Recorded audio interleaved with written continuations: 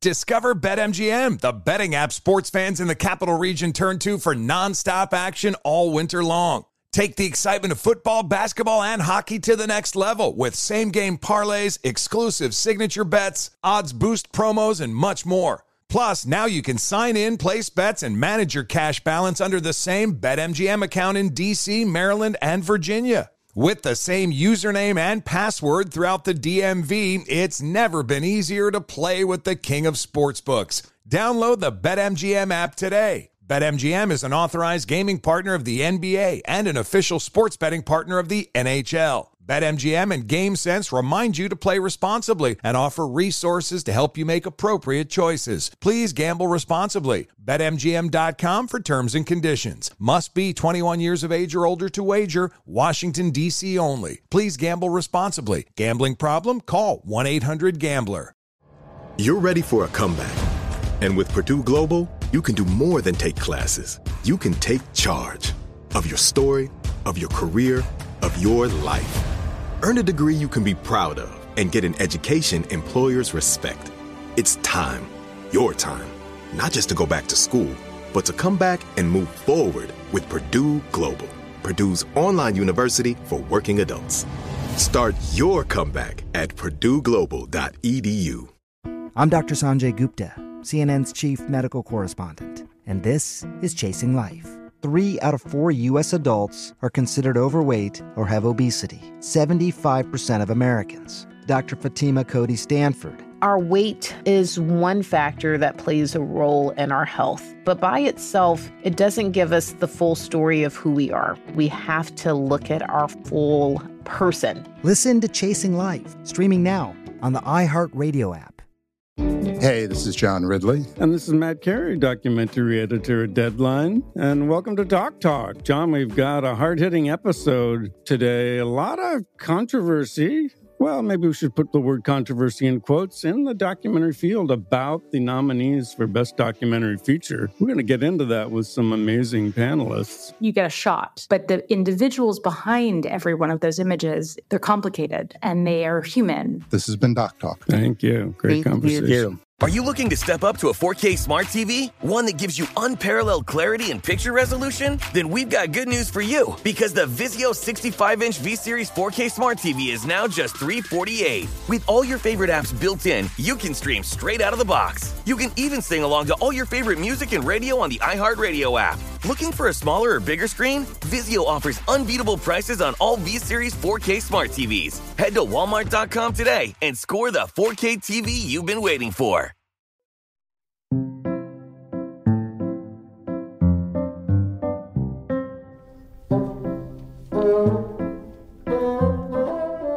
This is Our American Stories, and up next, well, it's a story about our history. Today, Robbie brings us the story about a piece of history you've probably never heard before, and it comes from one of our favorite contributors, Clay Jenkinson.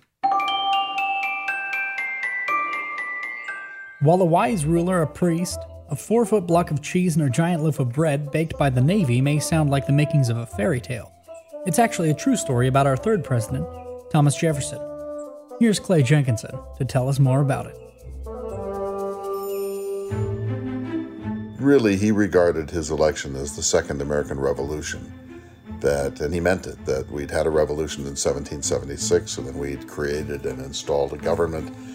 But that government moved in the wrong direction towards monarchy and aristocracy and a strong central government. And we needed to restore the principles of 1776. So he reluctantly stood for the presidency in 1800 and won. There was such anger against Jefferson in Federalist circles. People thought that he was a dangerous man. He spent too much time in France. He'd been infected by the radical principles of the French Revolution, that he was unreliable and that he might destroy the country. The great majority of the American people wanted a restoration of the more democratic principles of 1776. One of the places where Jefferson was weak was in Massachusetts and Connecticut and New England, basically. And so in 1801, after his installation as president, a minister up in the Cheshire Hills decided that he would make a great tribute to Thomas Jefferson by way of creating the world's largest cheese. And so the Reverend Leland decided that he would pay tribute to Jefferson by getting the people of his district to milk their cows and present all of that milk to create this cheese. And they did it. They claimed that they only milked Republican cows, never Federalist cows.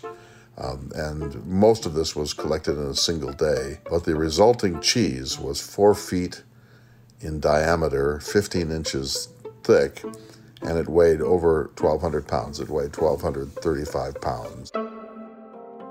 And so the Reverend Leland had two interests in supporting Jefferson. One was to show the country and Jefferson that New England was not 100% Federalist. And the second was in praise of Jefferson's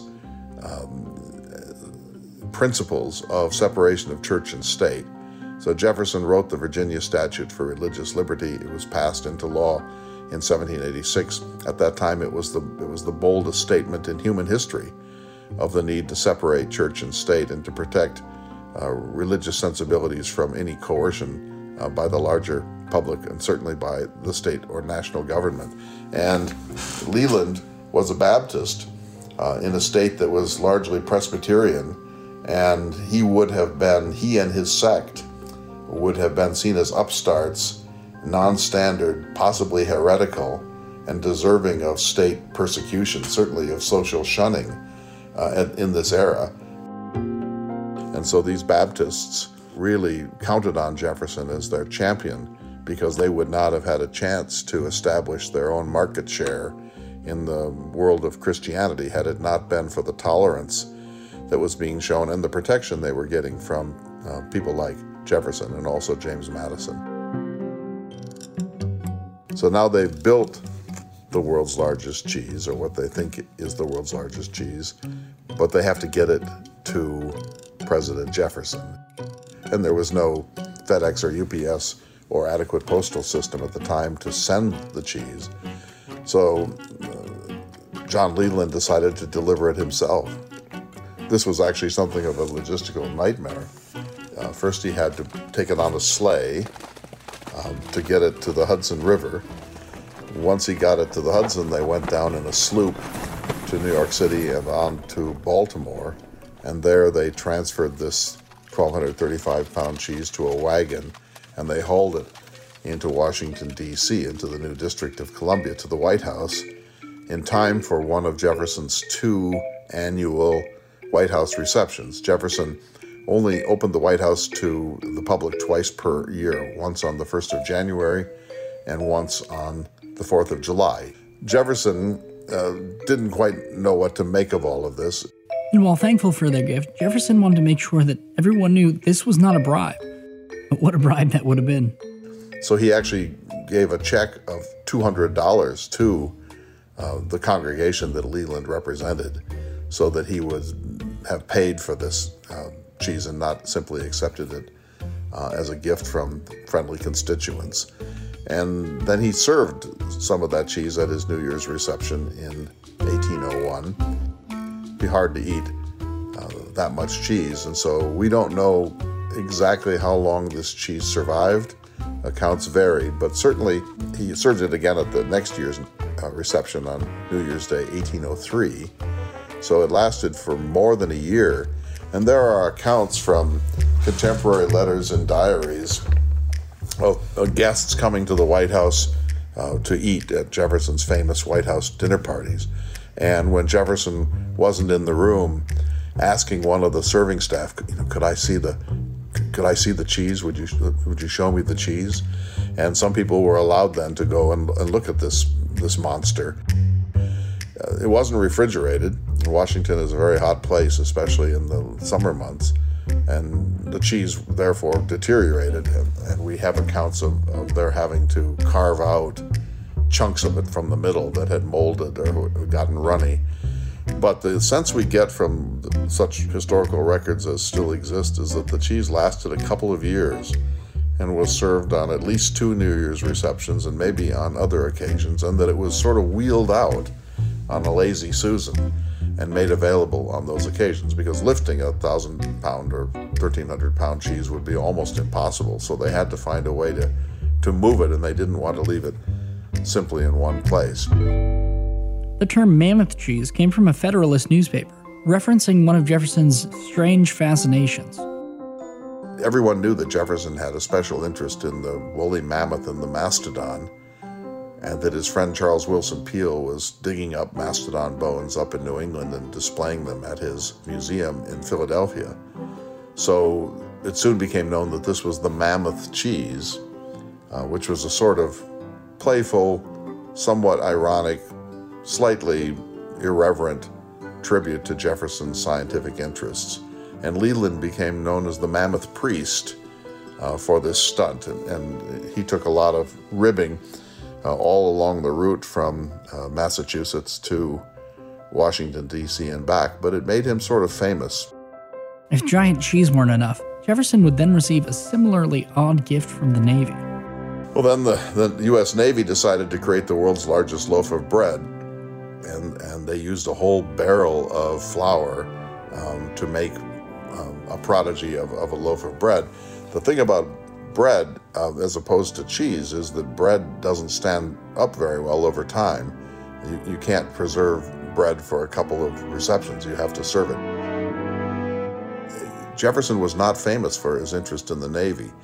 He actually created the Navy, but Jefferson starved the Navy of funds and not only made the War of 1812 inevitable, but made us nearly lose it once it came. The Navy, in producing the world's largest loaf of bread, or this mammoth loaf of bread, may have had more strategic interests in mind. During a Senate-sponsored party to rally support for a naval war in the Mediterranean, a Navy baker just around noon wheeled in the mammoth loaf, said to be 12 feet in length, 2 feet in breadth, and of suitable height. Along with the loaf, they brought out the remnants of the mammoth cheese, an enormous side of roast beef, and quite a bit of alcohol. President Jefferson stepped up, pulled out his pocket knife, and cut the first slice of bread. From there, all we really know is that the party quickly devolved into a noisy, drunken affair.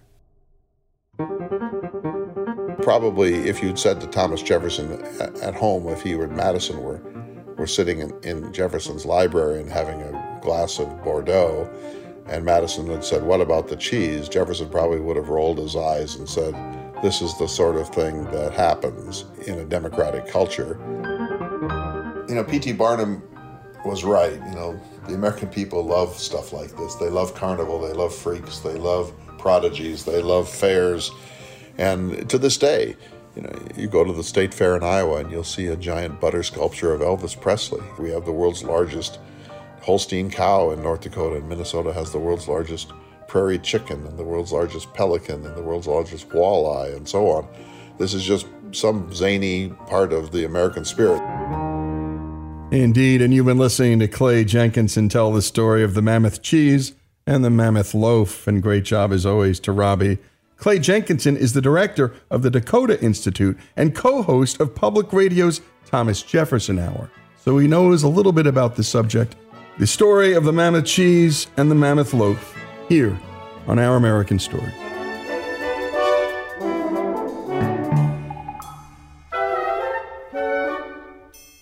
Infiniti presents a new chapter in luxury, the premiere of the all-new 2025 Infiniti QX80, live March 20th from the Edge at Hudson Yards in New York City, featuring a performance by John Batiste. The all-new 2025 Infiniti QX80 is an SUV designed to help every passenger feel just right. Be the first to see it March 20th at 7 p.m. Eastern, only on iHeartRadio's YouTube channel. Save the date at new-QX80.com. Don't miss it. 2025 QX80 coming this summer. Does money stress you out? Let Facet flip your financial chaos into clarity. Finding Facet immediately put us at ease. Facet's innovative approach to financial planning ensures your money works as hard as you do, enabling members to experience the joys of having your finances in order. And that makes us Facet for life now, I guess. Visit Facet.com, FACET.com to learn more. This ad is sponsored by Facet. Facet Wealth is an SEC registered investment advisor. This is not an offer to buy or sell securities, nor is it investment, legal, or tax advice. These testimonials are from current Facet members who are not compensated. All opinions are their own and not a guarantee of a similar outcome. Martha Stewart, the original influencer. When I think about anything, I think about the way that she did it first. The media mogul. 5 to 6 years ahead, she saw what was coming. The prisoner. The rise, the fall, and the reinvention of an American icon. Once Martha paved the road, everybody else pretty much copied her. A CNN original series, The Many Lives of Martha Stewart, now streaming on Max. This is Tracy V. Wilson from Stuff You Missed in History class. The national sales event is on at your Toyota dealer, making now the perfect time to get a great deal on a dependable new car. Like a legendary Camry built for performance and available with all-wheel drive, you can count on your new Camry to get anywhere you need to go. Or check out an affordable and reliable Corolla with a trim for every lifestyle. From the hip sedan to the sporty hatchback, there's a Corolla built just for you. Check out more national sales event deals when you visit buyatoyota.com. Toyota, let's go places. Welcome to the Scene to Scene podcast. I am your host, Valerie Complex. Today, I am chatting with Ji Young Yoo. Ji Young stars as co-lead in the 6-part limited series Expats. I think I learn a little bit with every character that I play. I think usually I play a character and it causes enough introspection that I learn something about myself. I honestly can't gush enough about Freaky Tales. I'm so excited to share it with more people. If you like what you hear, be sure to review, like, and subscribe to the Scene to Scene podcast